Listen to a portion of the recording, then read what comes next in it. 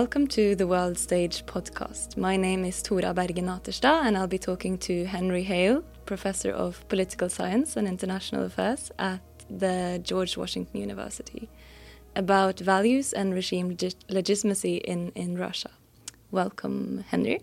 Thank you. We know each other through the project Legitrus on values-based regime legitimation in authoritarian states, specifically Russia, and a central dimension of what we examine is whether a turn towards traditional values in the Putin regime that is commonly understood to have happened around Putin's return to the presidency in 2012, whether this resonates in the public or not. But before we delve deeper into that, I think we have to start with the basics. So what do we talk about when we talk about Putin's traditionalist turn? Yes, so the conservative turn, as it's sometimes called, dates back to the end of 2011 when there was a massive protest that took place in Russia after the Kremlin tried to falsify certain election returns after its popularity had been flagging. People didn't like the fact that Putin was returning to the presidency after a period during which Medvedev had served that office while Putin was prime minister. You got big protests breaking out. And one of the ways in which the regime tried to regain support was to turn towards what we would call conservative, traditional, illiberal values. In the past, Putin hadn't tried to do that much. He had generally avoided issues that might divide the population, issues like LGBTQ plus rights, issues touching on non-traditional sexuality, as the Russians would call it. Even issues related to religion and church-state relations had not been greatly politicized by Putin. But after these protests broke out, they needed a new way to try and reconnect with parts of the population. And so they figured that, well, the people protesting are mostly in the globalized cities, Moscow, St. Petersburg. These are kind of associated with a West that can be described as depraved, morally corrupt. So maybe it would be a good idea, they thought, to start playing on these values that many Russians, especially in the countryside, outside the big city, share. And so maybe this would be a new way to reconnect those people with Putin, since they had already effectively lost the big cities anyway. And the hope was that this would be a majority of the population and a good way for Putin to rebuild his political authority. So, but just very, simple in general terms, how do you theoretically understand the relationship between, values or conservatism and legitimacy? So basically, all regimes need to have some form of legitimacy. Political scientists, others disagree on what, how exactly legitimacy is defined, but basically it's a public acceptance of their right to rule. And it usually implies some form of public support. And that support can be grounded in many things. It can be grounded in performance, how well the economy performs at a given time, for example. But another way that's very common is to ground the authority in kind of ideas of what's traditional or conservative. So if we go back to hundreds of years ago, right? Like lots of regimes, monarchies were considered to have the divine right to rule. So their legitimacy was explicitly based on very traditional conservative values that, equated in many cases religion with the state. So today, Putin doesn't go that far. He doesn't claim to be God's anointed, at least explicitly.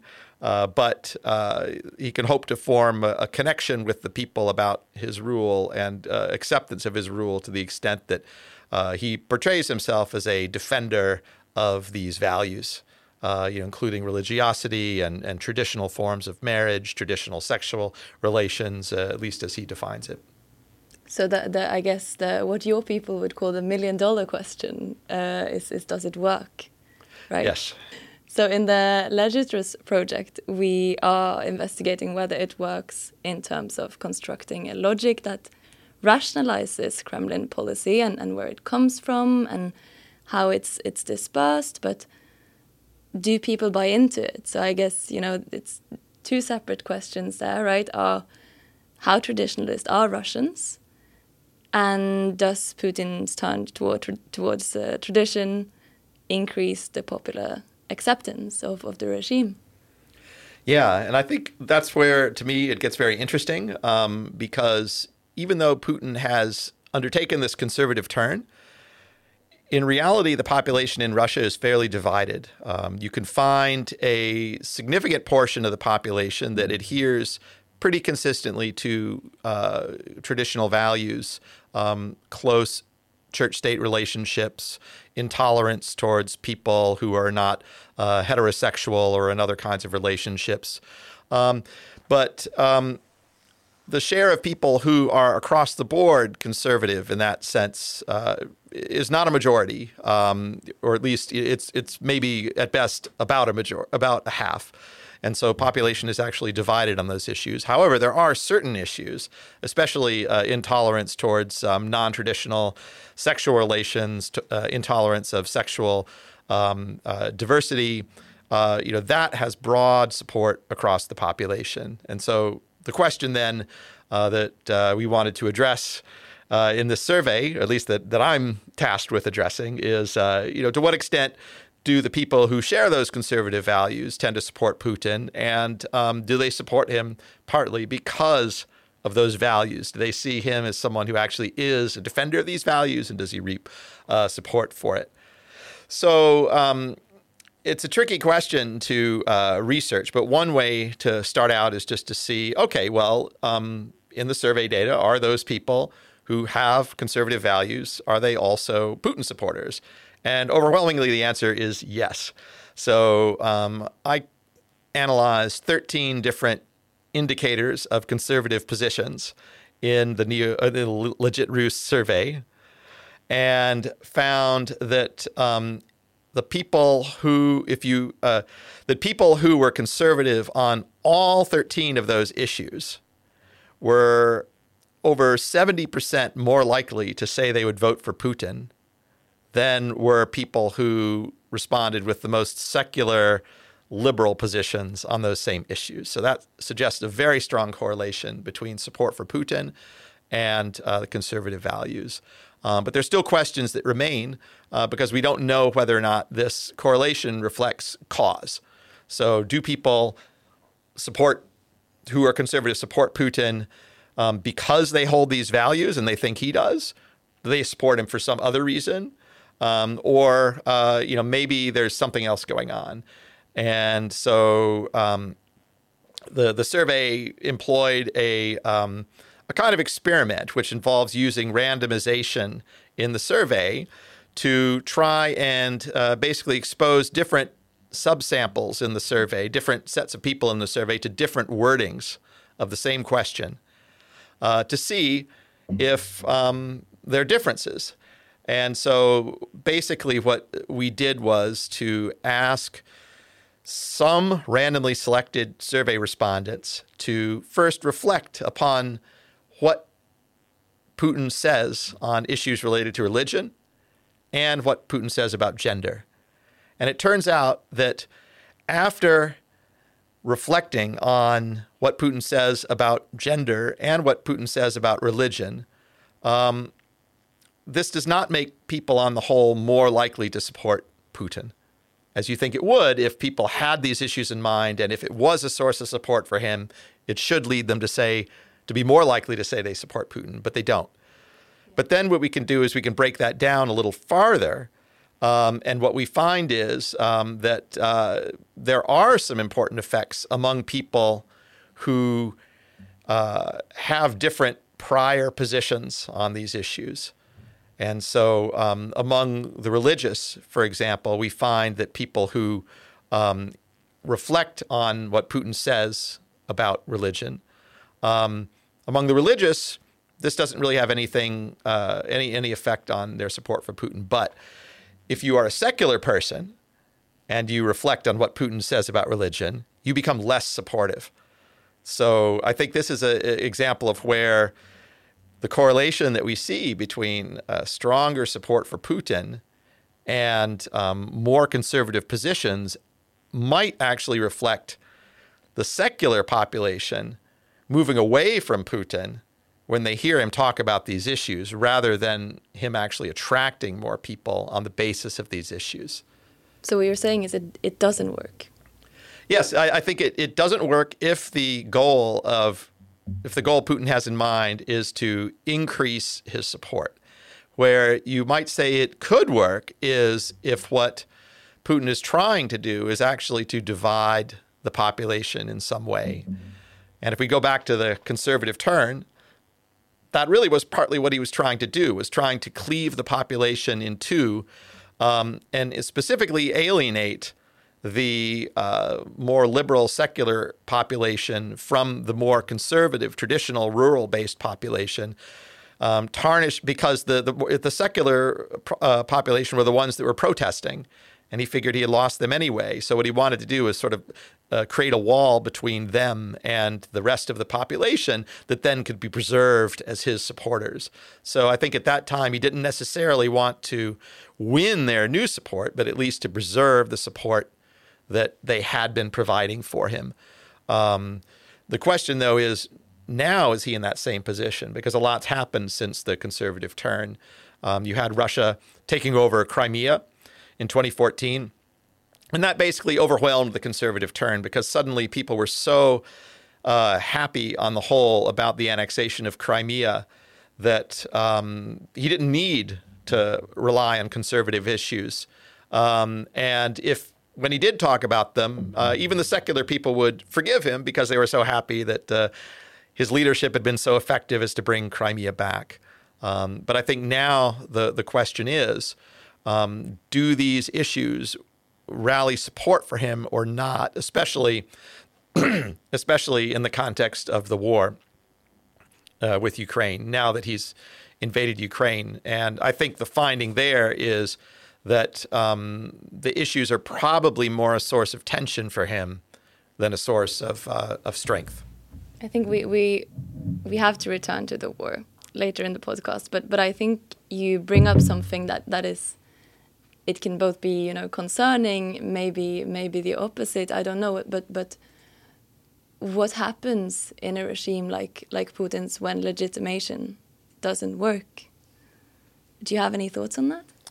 Absolutely. Yeah. I think even though Russia's regime is authoritarian and has been for some time, it still depends on some form of popular consent to survive. And consent in the political context doesn't necessarily mean active support. It can also mean a decision or the lack of a decision to protest, a decision not to protest. And so that is where legitimacy is necessary, because if the legitimacy falls away, then the regime can still survive through force, but it becomes much more fragile. Because then at a certain point, there's always the risk that a spark could catalyze some kind of massive protest, and members of the regime's repressive apparatus themselves, if they understand that the people are not with the regime, and if they think that, well, there's a good chance that the people might eventually succeed, they're going to think twice about following orders to crack down and repress. So in a lot of popular protest situations, revolutionary situations, the deciding factor is often the defection of the security forces and the military to the other side, partly because they don't want to be on the wrong side of a divide between the people and the regime if they are convinced that the regime is going to go away. So I think a regime that loses legitimacy can survive for some time, but it becomes very, very vulnerable. And as we know, this is one of the things I think that Putin and his cronies in the Kremlin fear most is a popular uprising and revolution. So they do pay attention to legitimacy, and they want to keep it. So I think they're very concerned not to lose it. You already touched on the war, and I think we can't really make a podcast now about Russian politics without talking about that. And the war is of course, an extremely dramatic rupture in Russian politics. But just looking at legitimation and legitimacy, I wonder if we also see some continuities. I mean, I think we both agree that there's some research that needs to be done before we conclude solidly on this, but you have some thoughts about whether the conservative or traditionalist turn has in any way, prepared the ground for the regime's narratives around the war. For example, I mean, retrospectiveness comes to mind. Also, the role of the West. Yeah, great question. In short, my interpretation is that this is a rupture that is framed as continuity. And absolutely, the narratives put forth by the Kremlin, its discourse, the framing of events that it's put forth ever since the conservative turn have been an important part of how the Kremlin has framed all of this as continuity.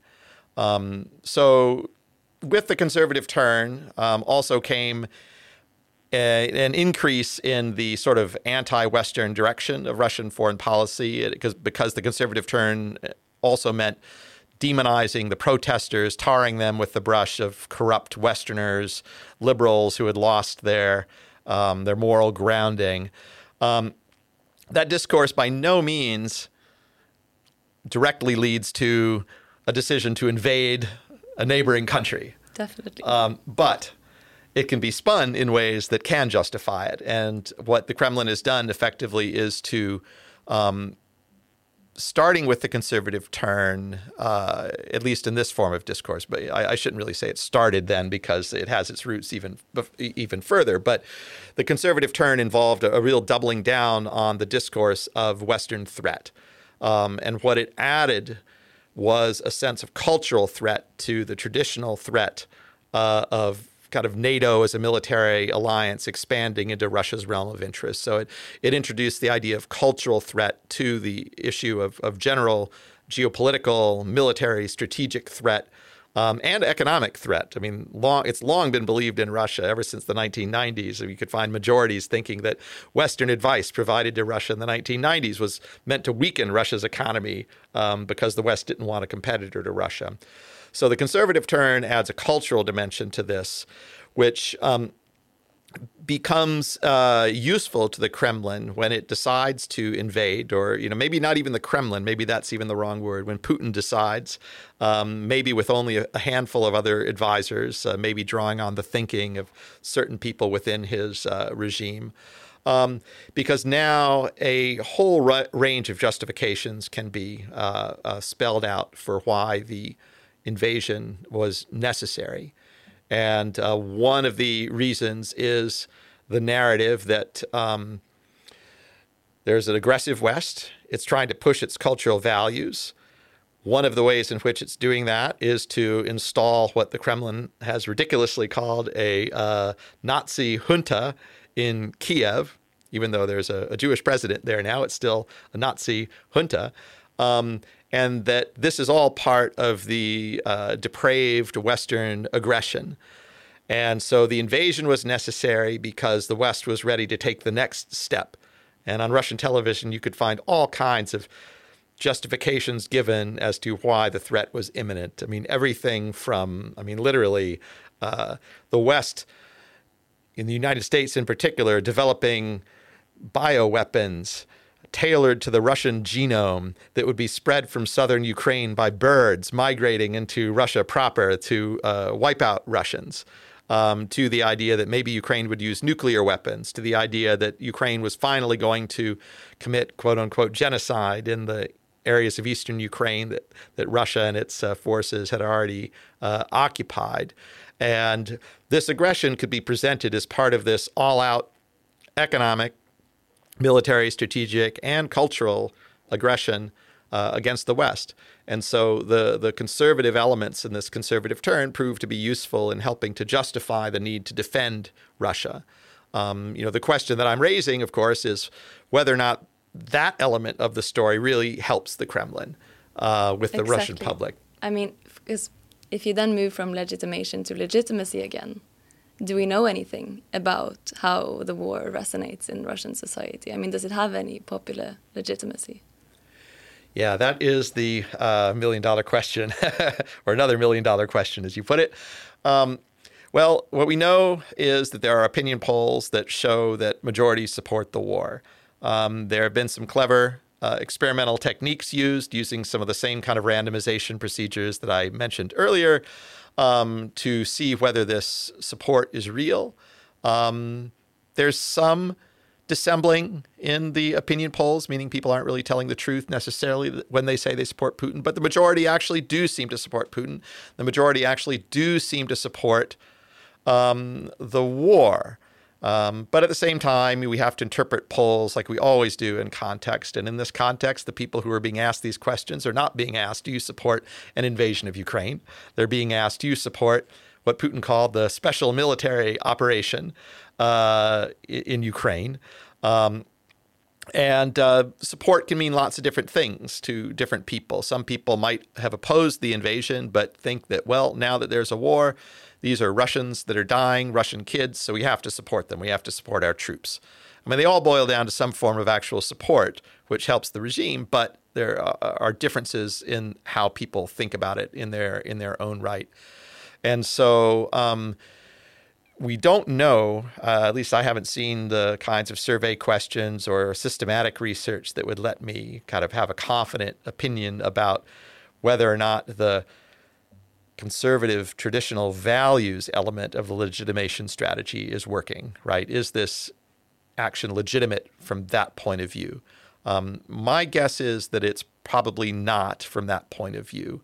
I don't think that people are supporting the invasion primarily because they adhere to, or at least many people, because they adhere to kind of conservative values that are threatening Russia. My guess is that the people that support the invasion and believe in the Russian narrative are probably more threatened by what they are told is Russian or Western attempts to weaken Russia's economy, to keep Russia down, maybe to threaten it. But I wouldn't rule out that there are some people for whom that the cultural dimension matters. Probably not a majority is what I'm getting at, but I think there probably are people for whom this plays.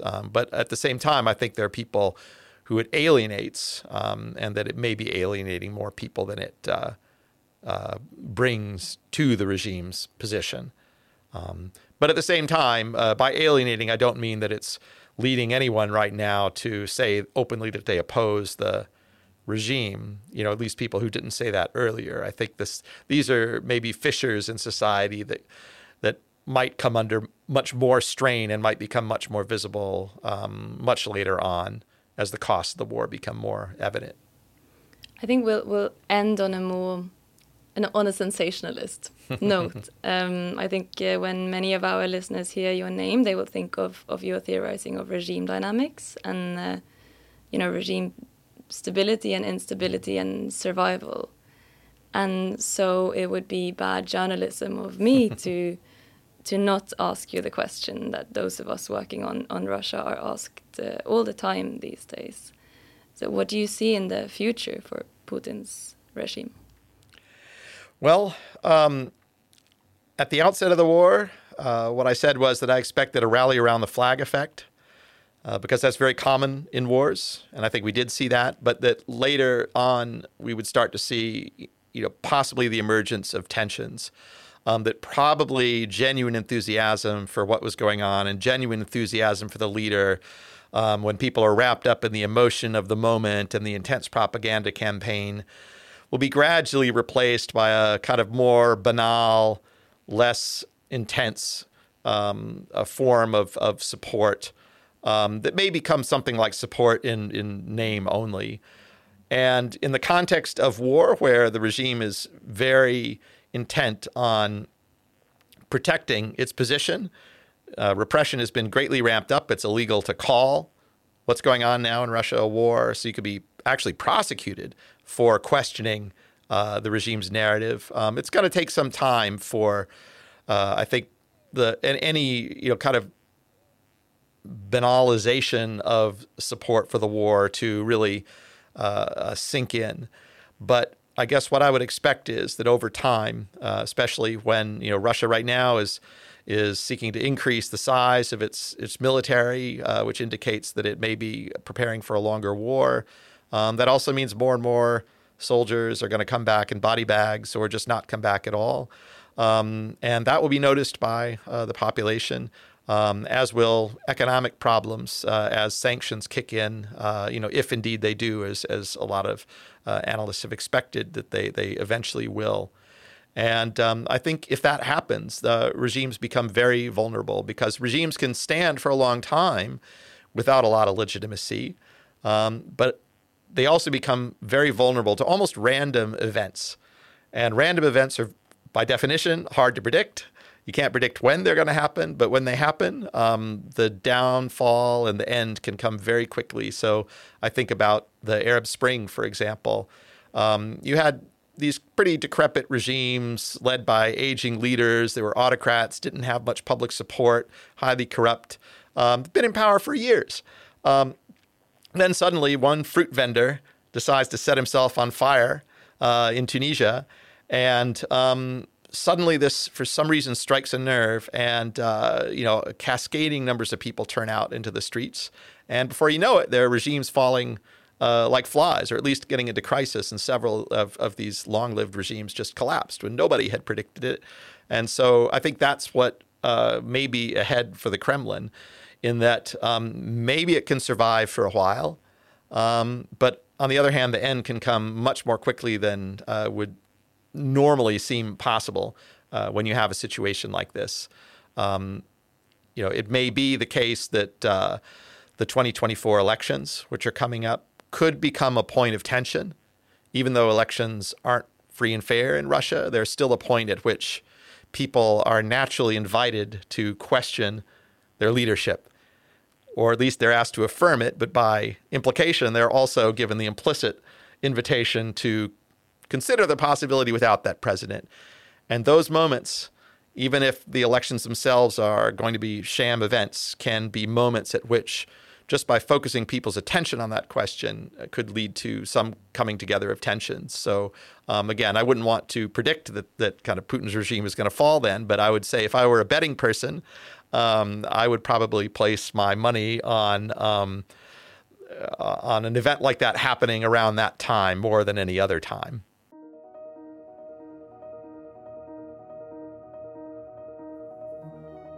You have heard an episode of the World Stage podcast with me, Tora Bergen Naterstad, and Professor Henry Hale.